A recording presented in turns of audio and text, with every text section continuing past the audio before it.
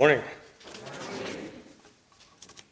If you would all stand with me for the reading of God's Word. I'm reading from Romans 14, verses 8 and 9. Romans 14, 8 and 9. Brothers and sisters, hear the very word of the Lord. For whether we live unto the Lord, and whether we die unto the Lord. Whether we live, therefore, or die, we are the Lord's. For to this end Christ both died and rose and revived, that he might be Lord both of the dead and living. Let's pray together. Our merciful and gracious Father in heaven, we come to you this morning in Jesus' name as his beloved, asking you to bless the reading and the preaching and the hearing of your most holy word. And we ask this in Jesus' name. Amen. You may be seated. Well, so many thoughts spinning in my head. For those who missed the Christian instruction this morning, it always amazes me how well the lesson in the morning ties in to the sermon that I have prepared, and those two things aren't coordinated. So it's always really exciting to me to come and just see God's providence working out in this way. We started this morning in Haggai 2:7. If I can find it here.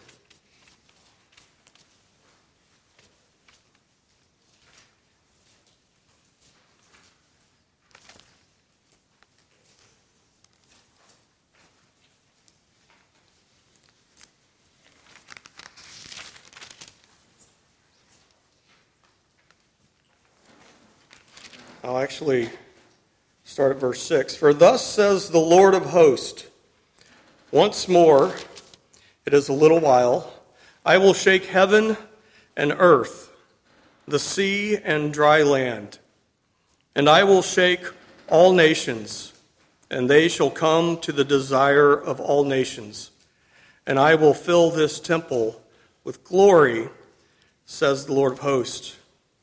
And then we went over to Hebrews 12, and we talked about this shaking, that the Lord is, as you know, in 1 Corinthians 15, it talks about the Lord rules and reigns until he defeats all of his enemies. And this defeat comes in these shakings, right? All these things that stand against the Lord and his Christ will be shaken, right? They will not make it to the end. And I can't help but think in the times in which we live, it's always been true, right? But in the last few years, it feels like the ground underneath us is continually shaking. Can I get an amen? Amen.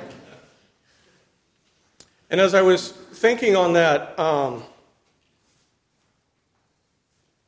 there's this idea in our culture right now, and it's really an important idea, and I actually applaud our culture for pushing on this particular topic. And it's one of identity. Now, when I say that, it's a loaded term today, isn't it? There is all manner of confusion around identity. But if I ask you about your identity, you're going to tell me something like, well, I'm a male. Lived most of my life in Illinois. My last name is Evans. I used to have all brown hair. Now it's about half and half. I might tell you my hobbies. I might tell you I'm Presbyterian. And these identities are really important. The one I left out is Christian. And obviously, we should start there. But I think even in our current age, we tend to get this one wrong. We tend to base it or we tend to root it in the wrong place.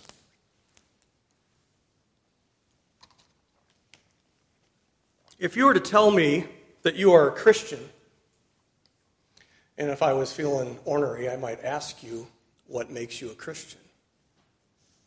Typically, from mature, faithful believers, they will begin to explain all the things that they do. Well, I have faith in Jesus Christ. It's great. Well, I pray. I read God's Word. I go to church. Those are all good things. But do any of those make you a Christian? I'm seeing heads shaking. No, you guys are sharp. This passage that I read for Romans, it kind of comes at the issue backwards. And I like that the context that this passage is in how we relate to one another. And you might feel like I'm going to pull it out of context a little bit, but if you hang with me towards the end of the sermon, we'll get closer to sort of the context that it lives in. But it says, whether we live or die, we are the Lord's. That is our identity. When you say, I am a Christian, it is because you belong to Christ. And then it explains how we got there, right? For to this end, for we are the Lord's, it is because Christ both died and rose and was revived, that he might be Lord both of the dead and the living. So see, when we come at this idea of identity, from this passage we come away with two great truths. The first one is this: Jesus is Lord. Say that with me. Jesus is Lord. Now again, if I was feeling ornery, the second one would be, and you are not. But what it says is that we are the Lord's. We belong to him in life and in death. You see, you can't sum up our existence any more than that. In life and in death, regardless of what happens to us, we are his. He is Lord. He is large and in charge, one might say. He is the master. He possesses supreme power and authority. There is no authority higher.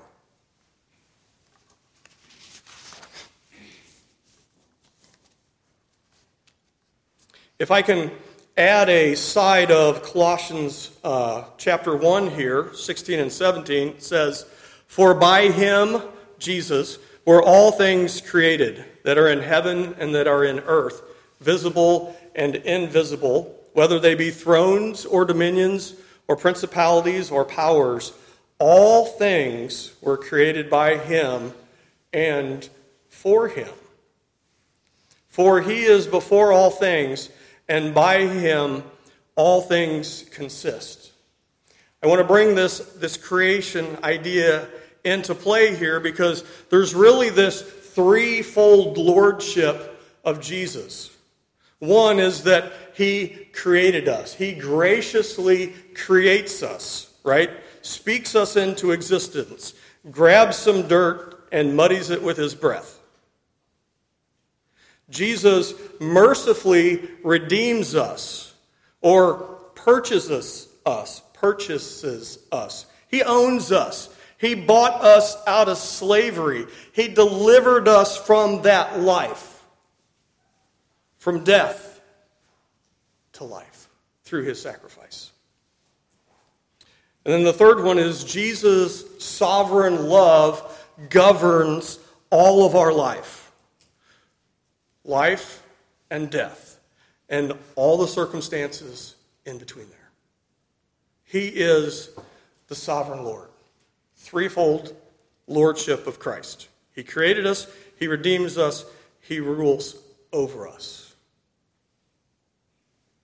This has massive implications in every possible direction. It affects how we view God, how we view the cosmos, the creation, how we view ourselves, how we view each other, and how we view our circumstances.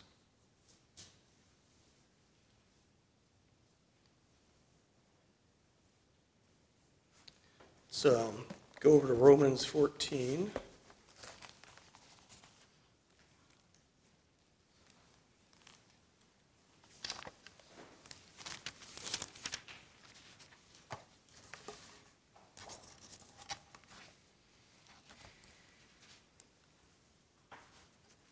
I used to be faster when I could actually see.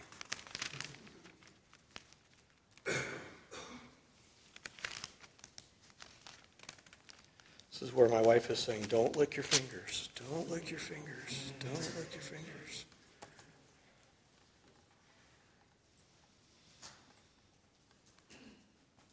I want to consider these implications. As I said, it really impacts the way we view God and the cosmos, but we're not really quite going to focus on that today. We're going to look at the last three here. How we view ourselves, how we view each other, and how we view our circumstances. Again, this is based on our identity, right? That we are Christians, that we belong to Christ. So if you're in Romans 14 with me, verses 19 and 20. Says, therefore let us pursue the things which make for peace, and the things by which one may edify another. Do not destroy the work of God. This is the key phrase here. Do not destroy the work of God for the sake of food. All things indeed are pure, but it is evil for the man who eats with offense. Again, he's talking about this division that we should not be at each other. But as we identify with Jesus, as we are rooted in Jesus, and as you were talking about earlier, this applies to us individually, and this applies to us corporately as a church body. The question that really needs to be asked here is the famous theological question, so what, right? So why does it matter that we belong to Christ? How does it impact our lives? Why should I care? There's, if we can say it this way, there's a benefit to the lordship of Christ. We might say it another way. There is a comfort that we draw from, that we receive in our belonging to Christ. We don't talk a lot about what kind of comfort do we receive from being a Christian. Again, we tend to be more focused on what we're doing, right? Instead of who we are and what we receive. It's not wrong to think in these terms. It's just not the way our brains are wired. We don't think enough about what we receive from the Lord. And I think some of this might be because when we think of comfort, we tend to think of kind of worldly comforts. And I don't mean that in a bad sense. I mean like in a creaturely existence, right? So why do you have a job, right? You have a job so you can make money so that you can be more comfortable, right? If you don't have water, and you don't have food, and you don't have clothes, and you don't have a house to live in, it's not a very comfortable existence, is it? So, I mean, it's not wrong in and of itself to desire that comfort. But what we have all learned, and obviously some of that gets pushed out really far into comforts that are negative or destructive, but the worldly comforts never really quite satisfy, do they? When you drink water, you eventually are going to want more water. When you eat food, you're going to want more food. Your clothes wear out. Your house wears out. Something's always going wrong with the house, right? Always. You just can't get away from it. But this idea of comfort is one that is throughout the Scriptures. In the New Testament alone, there are two primary words for comfort. And they mean what you think they mean: to aid, to help, to comfort. The ones that you might not be aware of are encourage or exhort. But the two primary words for comfort appear 140 times in the New Testament. 140 times. And then there are 6 or 8 other words that are also used for comfort, some shades of meaning with those words, but the two primary, 140 times. This seems like a concept we should have picked up on, right? 140 times. As I was talking with my wife this morning, she reminded me of this verse, and it was in my notes, and I'm like, that's funny. It's the very verse that I was going to start with. In 2 Corinthians, Paul starts off his letter, right? Starting at verse 3, he says, "Blessed be God, even the Father of our Lord Jesus Christ, the Father of mercies." There's your New Testament equivalent to Hesed. You knew I was going to talk about Hesed, right? So, blessed be God, even the Father of our Lord Jesus Christ, the Father of mercies, and the God of all comfort, who comforts us in all our tribulations, that we may be able to comfort them which are in any trouble, by the comfort wherewith we ourselves are comforted of God. For as the sufferings of Christ abound in us, so our consolation, there's your word for comfort again, for so our consolation also abounds by Christ. For as the sufferings of Christ abound in us, so our comfort also abounds by Christ. He provides this comfort. Are there going to be sufferings? Yes, he promises us sufferings. If you are in Christ, you will suffer like Christ did. But he says he is our comfort. So I'm moving towards the first question in the Heidelberg Catechism. And there's an old saint named Zachariah Ursinus, which is a funny last name, Ursinus. Matt, you should like that one, Ursinus. But he does an extensive commentary on the Heidelberg Catechism. It is fantastic. I highly recommend it. But he says this about comfort. Comfort is a deliberation of the heart whereby we juxtapose our misery and the grace which Christ earned. So that in considering the grace, our grief is tempered. Does that make sense? He gives us an example. A patient who has just undergone an operation suffers pain. The doctor tells him that pain is temporary and will soon disappear. After the doctor leaves, the patient is still in pain, but he juxtaposes the doctor's reassurance in his pain, thereby alleviating his concern. In the same manner, we place the misery of this life over against God's revelation of salvation. Then we are still subject to all manner of misery and adversity, but through them and in them we are comforted. Do you see what happens there?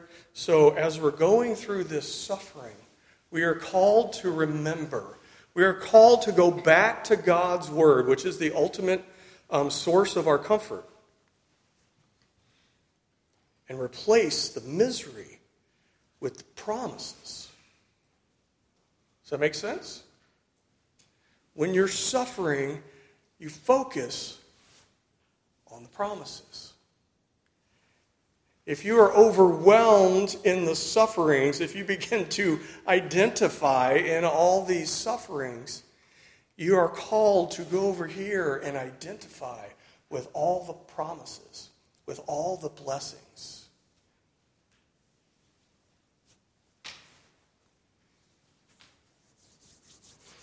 In Isaiah 40, we read this. Comfort ye, my people, saith your God. Speak ye comfortably to Jerusalem, and cry unto her that her warfare is accomplished, that her iniquity is pardoned. For she has received of the Lord's hand double for all her sins. This is the cry of the prophets from the Old Testament. It's the cry of the prophets from the New Testament. It is the core of the message today.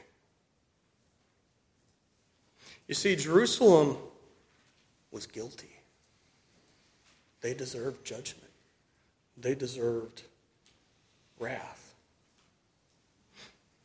And yet God in His mercy calls to His prophets and says, I want you to comfort my people. I want you to speak to them and tell them that their warfare has already been accomplished.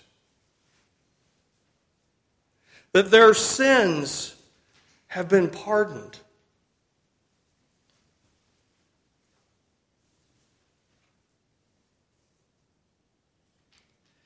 Their sins have been paid for. And they received righteousness in its place.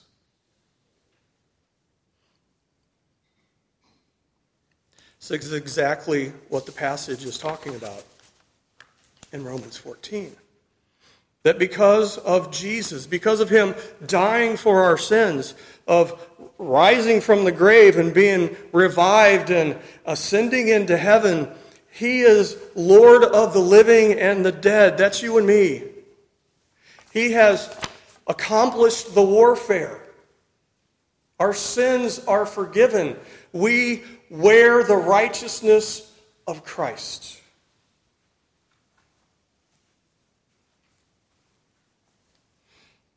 Second Thessalonians chapter 2 says this. But we are bound to give thanks always to God for you, brethren, beloved of the Lord. Because God has from the beginning chosen you to salvation through sanctification of the Spirit and belief of the truth, whereunto He called you by our gospel to the obtaining of the glory of our Lord Jesus Christ. Brother Matt, filling that temple with glory. Therefore, brethren, stand fast. Hold the traditions which you have been taught, whether by word or our epistle. Now our Lord Jesus Christ Himself, and God even our Father, which has loved us and has given us everlasting consolation, comfort, and good hope through grace, comfort your hearts and establish you in every good word and work. God has chosen us to salvation. He sanctifies us through the Spirit. He gives us the gift of faith so that we can believe the truth. He's called us by his gospel. And he says, be comforted. Be of good hope. Grace is at work in your life. Let this comfort your heart. Let this establish you. Let this comfort that you experience, this encourage that you experience, let it establish you in the good work. That's how we do, is because we are. We belong to Christ, and he provides this comfort. Make sense? Which brings us to the Heidelberg Catechism, questions 1 and 2. Lord's Day number 1. For those who may not know, the Heidelberg Catechism is old, even by our standards. It's almost 100 years older than the Westminster Shorter Catechism. And for those of you familiar with the Heidelberg Catechism and the Westminster Shorter Catechism, they are both fantastic, but they take a different approach, right? The Westminster Shorter Catechism is very matter of fact, right? It just gives you the facts. It just lays them out. But it lays them out at a pretty high level. At least we think so, right? The Shorter Catechism, the guys who wrote it said it was for the young and feeble-minded. Welcome to that group. Because it feels a little heady when we read it, doesn't it? But the Heidelberg comes at it much more personally. You know, the Westminster Shorter Catechism starts out, what is the chief end of man? That's pretty high and lofty, especially for a 5-year-old, right? But the first question in the Heidelberg Catechism makes sense to nearly everyone who understands the language. What is your only comfort in life and in death? And that's really the question, isn't it? Society around us is raging, tearing itself to bits. And it's largely over this question. Where do I find comfort? Who am I? And where do I find comfort? And the Heidelberg, in a short paragraph, completely nails it. Do you guys all know the Heidelberg Catechism, at least the first couple questions? I would recommend you get the first and second question, put them on a piece of paper, laminate them, whatever you have to do, stick them on your bathroom mirror, memorize it as a family. Really, the vast majority of the counseling that I've done in almost 20 years of ministry, if people would just get a hold of this, I mean, really, if they would just embrace this, pastoring would be like a part-time job. Not really. So the answer is that I am not my own,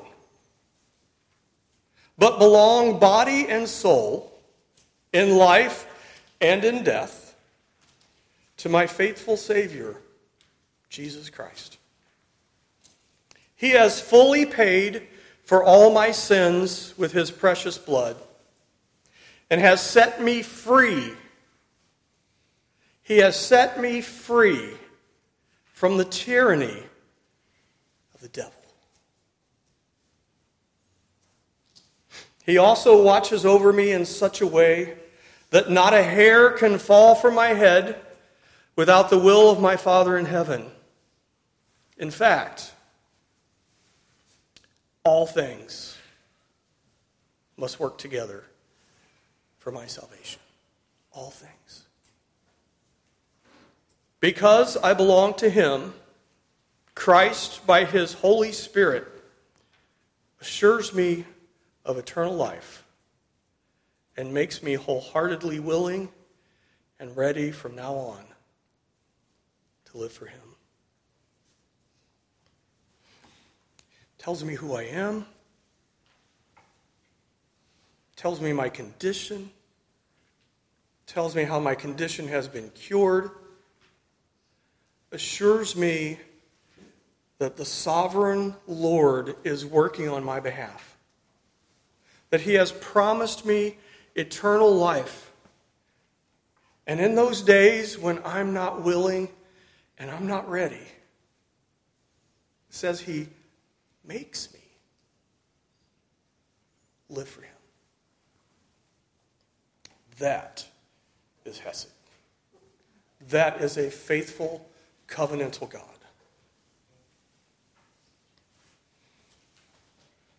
Now, the second question goes a little bit more like the Westminster Confession, because instead of saying, what must you do, it says, what must you know? What must you know? At a really basic level, to live and die, catch this, in the joy of this comfort. Anybody here lack joy? Don't raise your hand.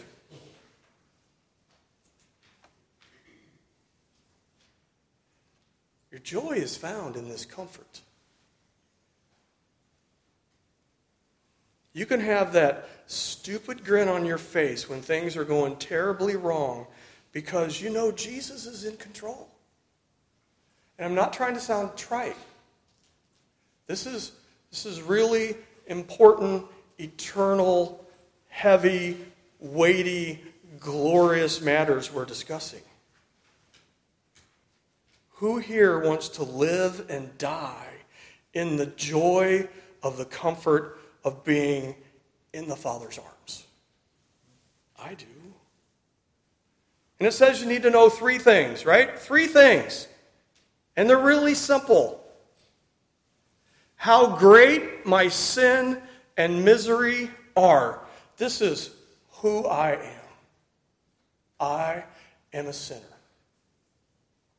Second, how I am set free from my sins and misery, the cure to my condition. And third, that I am to thank God for such a deliverance. Seems fair enough, doesn't it? Simple enough. I'm a sinner. I've been freed from my sins. And I'm supposed to be thankful. It really comes back to this identity thing again, doesn't it? We established at the beginning that Jesus is Lord. He is our faithful servant, that covenantally faithful God who, when we aren't faithful, he is there. In the answer to this question, it says, he is faithful. He has paid for your sins with his blood. He sets you free from the tyranny of the devil. He watches over you. He works all things for your good. He assures you of eternal life. He makes you willing and ready. And you, as one who belongs to him, you get to live and die in the joy of this comfort.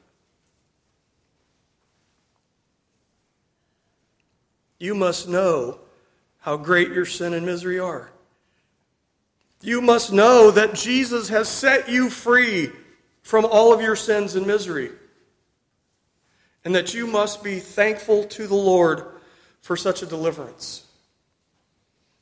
As I was working through this, I kept hearing the John Newton quote over and over and over and over again in my head. At the end of his life, he couldn't see, he could barely speak, and he even starts the quote and he says his memory is about had it. It's about gone.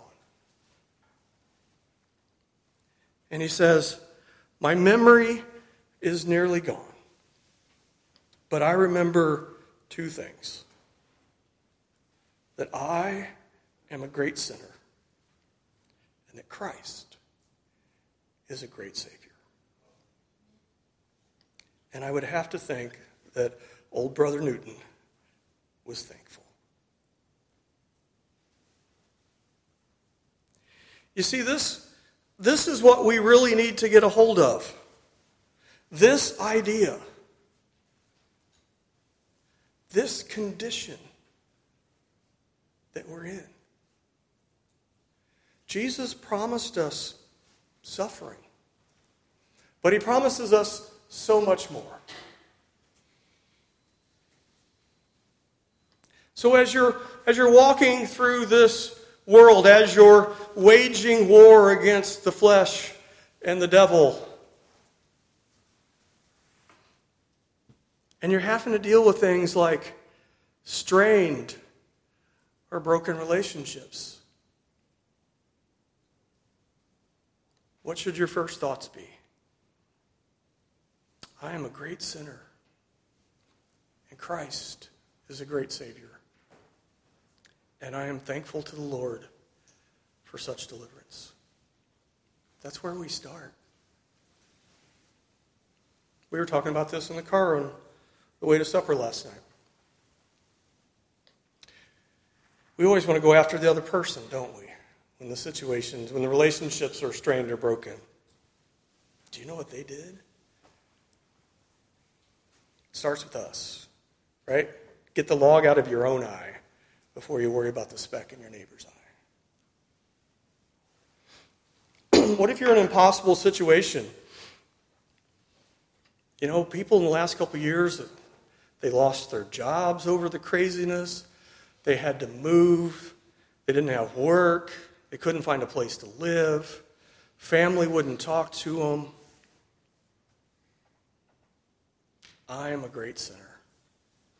And Christ is a great Savior.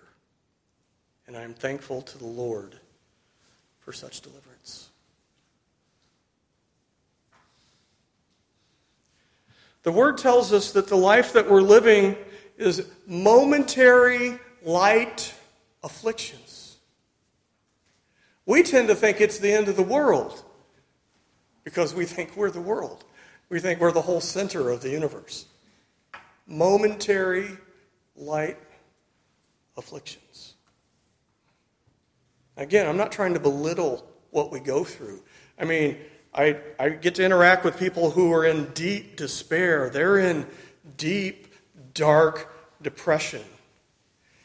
And it's not one of those where you can just go in and say, you just need to get over it, because they would really like to.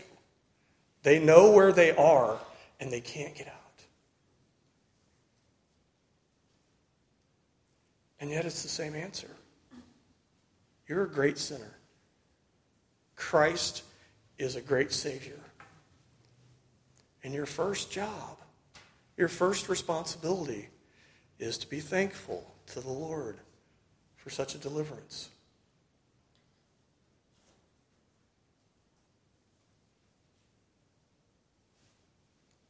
You may be saying right now, Evans, you just don't really understand. My situation is bad. You don't understand how bad it is. You're probably right. I probably don't understand. But Jesus does, right? And his promises are still true. No matter how bad your circumstances, his promises are still true. Amen? But I mean, this is really where it breaks down, isn't it? Because we want to focus on the other person's sin. I can't believe that they... Or we get frustrated with our own sins. I can't believe I did that thing again. Like we're earning our salvation.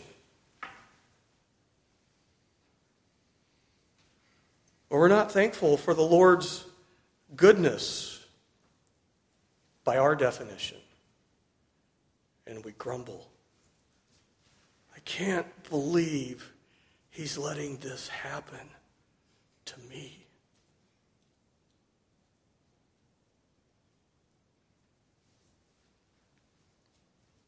Where's the comfort?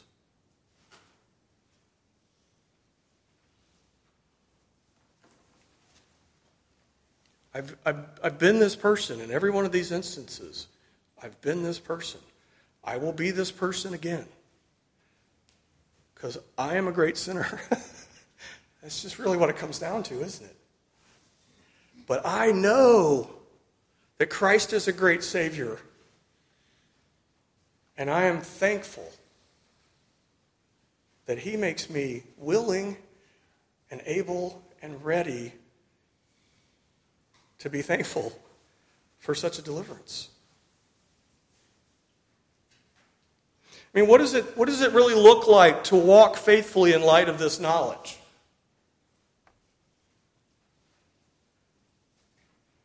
It really comes down to, do we believe that the Lord is sovereign or not?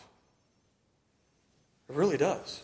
Do we trust him? Do we believe his word? Do we think he's good for it?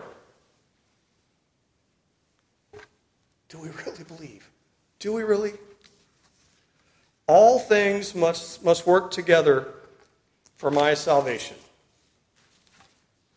All things must work together for my good, is what Romans 8 tells us, right?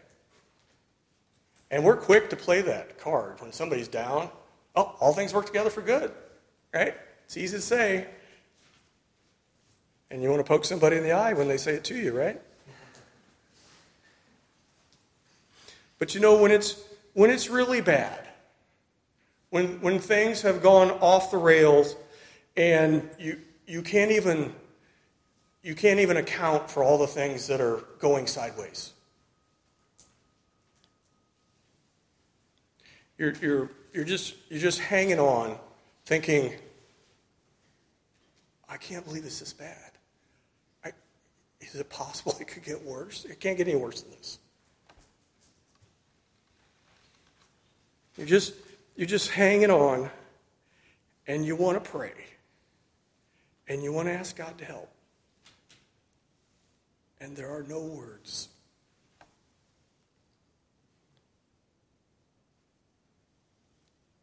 What do you do then?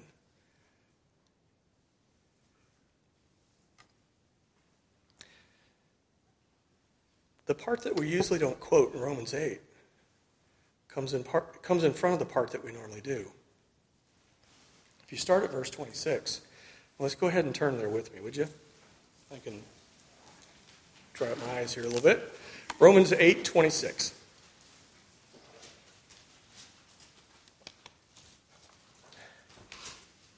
I mean, have you been there? Have you been to the place where you can't even pray?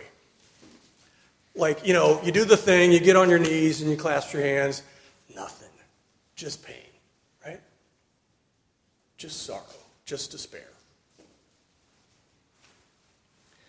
Look what this passage says. It says, likewise, the Spirit that dwells in you. Likewise, the Spirit also helps our infirmities. For we know not what we should pray for as we ought. But the Spirit itself makes intercession for us with groanings which cannot be uttered. And he that searches the hearts knows what is in the mind of the Spirit, because he makes intercession for the saints according to the will of God. Do you see what is happening here? In that moment when you've got no words, nothing but tears, God says, I know this is going to happen. I know the suffering is going to seem unbearable, and you're not even going to know what to pray. He says, I got this. The Spirit is going to pray for you. He's going to make intercessions on your behalf according to the will of God. And we know that if we pray in accordance with God's will, he will do it. Amen?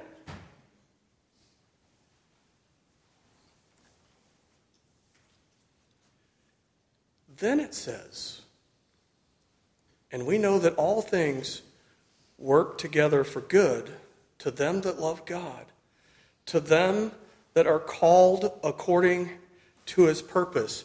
For whom he did foreknow, he also did predestinate to be conformed to the image of his Son, to whom we belong, that he might be the firstborn among many brethren. Moreover, whom he did predestinate, them he called. And whom he called, them he also justified. And whom he justified, them he also glorified.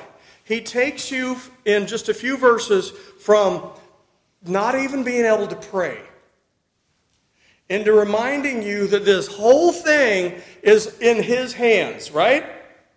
That before time began, he predestinated you to this current existence.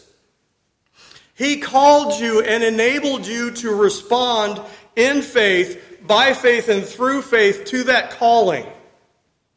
He has justified you. He has made you right before God. He has taken away your sins and he has given you his righteousness. When you stand before the judge of the universe, you are righteous in his sight because you are robed in Jesus' righteousness.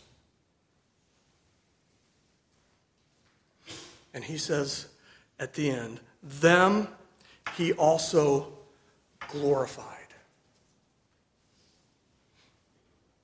We are going to rise from the dead like Jesus. And we are going to be glorified in our bodies like Jesus. It's a done deal. Glorified here is in the past tense.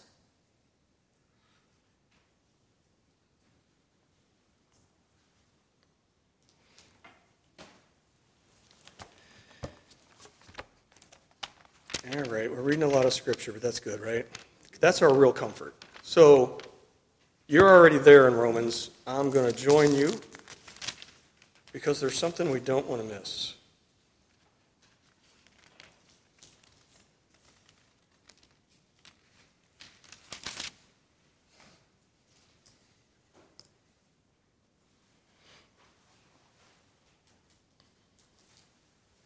Starting at verse 31.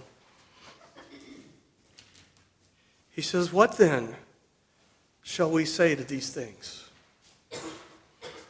If God is for us, who can be against us? If God is for us, who can be against us? He who did not spare his own Son, but delivered him up for us all, how shall he not with him also freely give us all things? Every spiritual blessing in heavenly places you possess right now. Who shall bring any charge against his elect? You and I are guilty. Oh my goodness. I mean, we sinned this morning. We probably have sinned since we've been here. We are guilty, and yet it says it is God who justifies. Nobody can bring a charge against his elect. He has taken those sins and removed them as far as the east is from the west. He remembers them no more. Who is he who condemns you? It is Christ who died, and furthermore is also risen, who is even at the right hand of God, who also makes intercession for us. We now have the Spirit praying for us, and we have Jesus praying for us. Who can condemn us? Who shall separate us from the love of God? From the love of Christ? Shall tribulation, or distress, or persecution, or famine, or nakedness, or peril, or sword? As it is written, for your sake we are killed all day long, in life and in death. We are accounted as sheep for the slaughter. Yet, as we are sheep for the slaughter, yet in all these things, we are what? We are more than conquerors.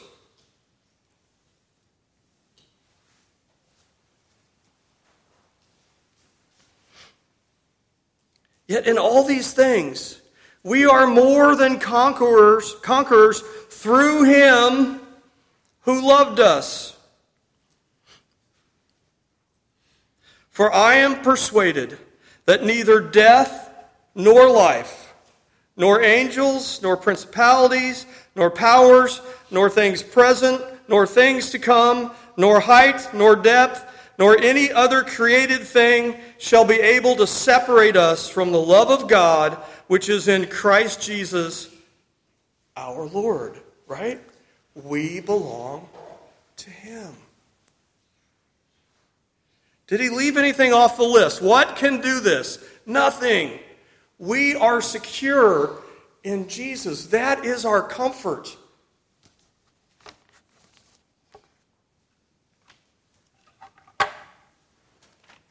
You want to know how excited this makes me?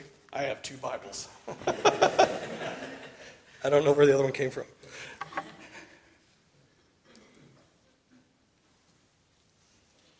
But again, we come to this deep, burning theological question. So what? How do we respond in the moment? How do we apply this? How do we do this?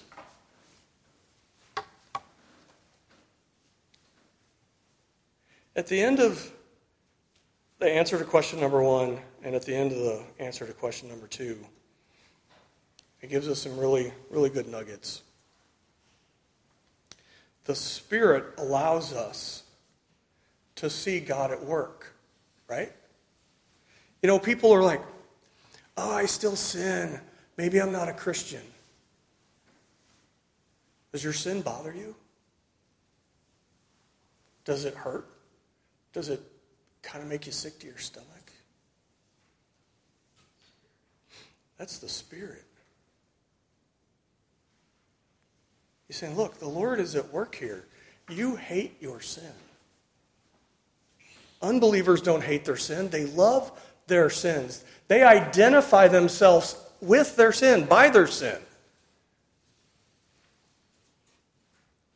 The answer says, because I belong to him, Christ, by his Holy Spirit, assures me of eternal life and makes me wholeheartedly willing and ready from now on to live for him. You know, I have found that one of the things that people really struggle with when they're in that despair, when they're really suffering, Satan goes right after this point. He will attack your assurance. Well, your faith isn't strong enough to be a believer. Nope, Jesus gave me faith. It's good to go. Well, you're not going to make it to the end. No, Jesus says he's going to finish the work that he started in me. He's going to preserve me to the end. Well, has God really said? Yeah, he really did. Nothing can separate us from the love of Christ.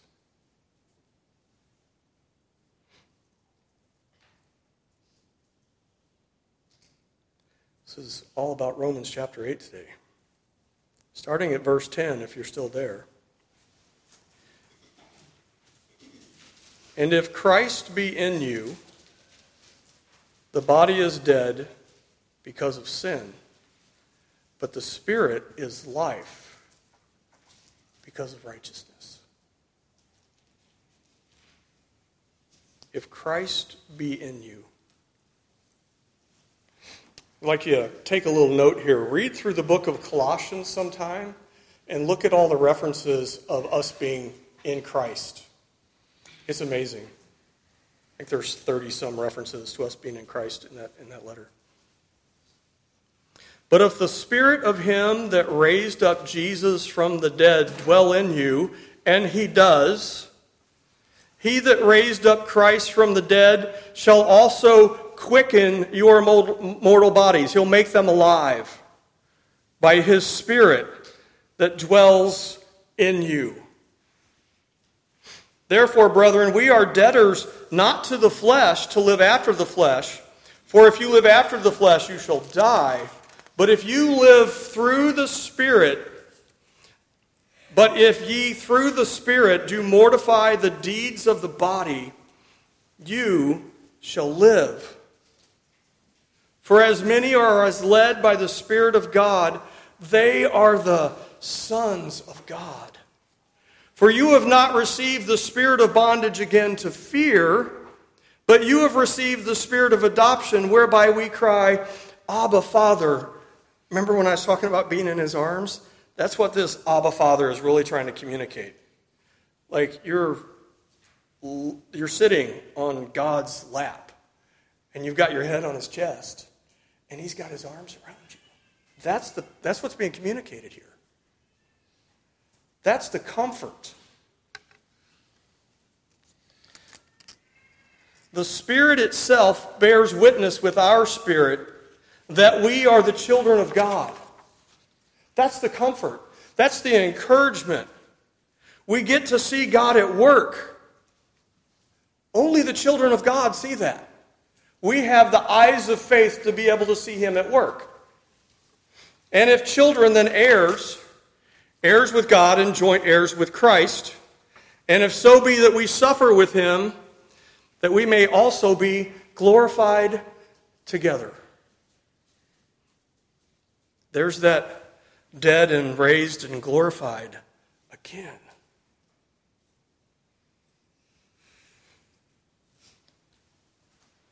And the answer to the question tells us that we will desire, we will be made able and willing, will be made willing to live according to his word. Isn't that amazing? Our desire will be away from sin and towards obeying his word. The joy of the comfort. Romans 15. We then that are strong ought to bear the infirmities of the weak and not to please ourselves. This is that idea back to the original passage in Romans, that this is, on an earthly sense, really about how we interact with each other. That we are to bear the infirmities of the weak.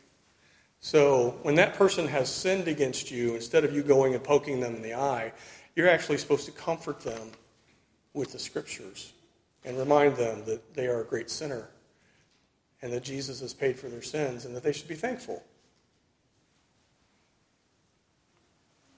Let every one of us please his neighbor for its good to edification. For even Christ pleased not himself, but as it is written, the reproaches of them that reproach thee fell on me. For whatsoever things were written aforetime were written for our learning, that we through patience and comfort of the Scriptures might have hope.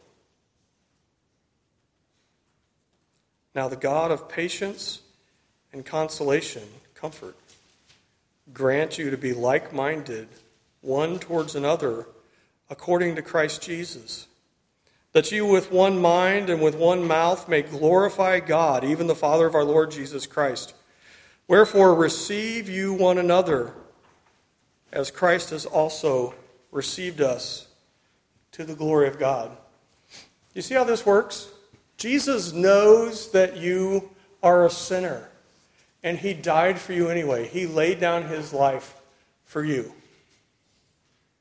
Greater love has no man than this, and you lay down your life for a friend. That is what we are called to do.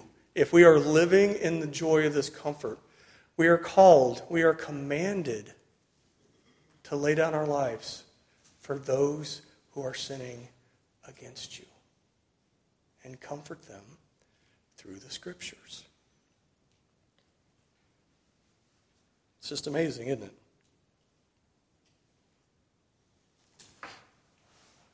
Psalm 119 says this, let, I pray thee, thy merciful kindness, there's Hesed again, be for my comfort, according to thy word and unto thy servant. Let thy tender mercies come unto me, that I may live. For thy law is my delight. When we go from death to life, we go from loving our sins to hating our sins to hating God's law to loving God's law. That's the transition. We love the law. We love to obey the word. When that person is sinning against you again, still, we are to go to them and comfort them in the Scriptures. Encourage them. Exhort them. But comfort them. And then the last part of the answer to question number 2, I am to thank God for such deliverance. This is our job. This is what we are called to do. You've heard me say this from this pulpit before. How do we live and die in the joy of this comfort? We thank the Lord. We praise the Lord. We worship the Lord. In the trials and in the tribulations, we lift up our hearts and we lift up our hands. Do you want to resist the devil? Do you want him to see that his tyranny no longer has any power over you? Do you want him to flee? Worship in the moment. When things are really bad, worship the Lord. When you rise up, worship the Lord. When you lie down, worship the Lord. Worship with your family. Worship with your friends. Come here with your brothers and sisters and worship on the Lord's Day. Oh, give thanks to the Lord, for he is good. For his mercy endures forever. Let the redeemed of the Lord, that's us, say so. Whom he hath redeemed from the hand of the enemy. Wow. He has redeemed us from the hand of the enemy. Our warfare is accomplished. Back to the passage in Isaiah, right? Colossians 3, and let the peace of God rule in your hearts, to the which you are called in one body. And what? Be ye thankful. Let the word of Christ dwell in you richly in all wisdom, teaching and admonishing one another in psalms and hymns and spiritual songs, singing with grace in your hearts to the Lord. Whatever you do in word or deed, do all in the name of the Lord Jesus, giving thanks to God and the Father by him. Worship the Lord. Do you want to live and die in the joy of this comfort? Anyone? I get an amen? Show of hands. Dance in the aisles. Oh, we're Presbyterians. We don't do that. Sorry. No dancing in the aisles. Do you want to live and die in the joy of this comfort? Do you want to drive the devil crazy? Rejoice evermore. Pray without ceasing.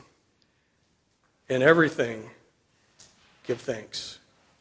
For this is the will of God in Christ Jesus concerning you. Quench not the spirit, despise not prophesying. Prove all things, hold fast that which is good. Abstain from all appearance of evil.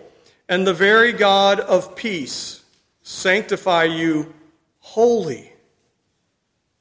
And pray God your whole spirit and soul and body and life and in death and in all the circumstances will preserve you blameless unto the coming of our Lord Jesus Christ. Faithful is he that has called you, and he will also do it. That's his faithfulness. He will do it. Let's pray.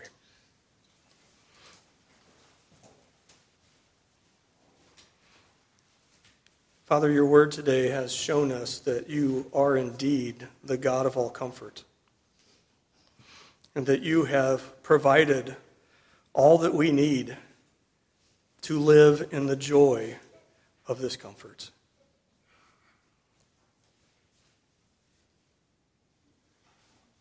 Father, we pray that you would increase our faith, that you would allow us to see each day more and more you at work in our lives, in the lives of those around us, and even in our community at large. We pray that this peace that passes all understanding, this comfort that we rest in, this joy that we experience in your presence,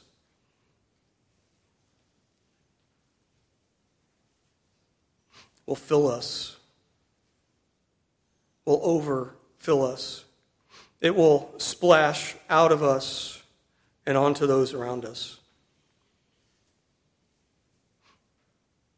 Lord, let us display the love and joy of Christ wherever we go. We thank you for your word today. We thank you for your Spirit who comforts us and leads us into all truths. And we thank you in Jesus' name.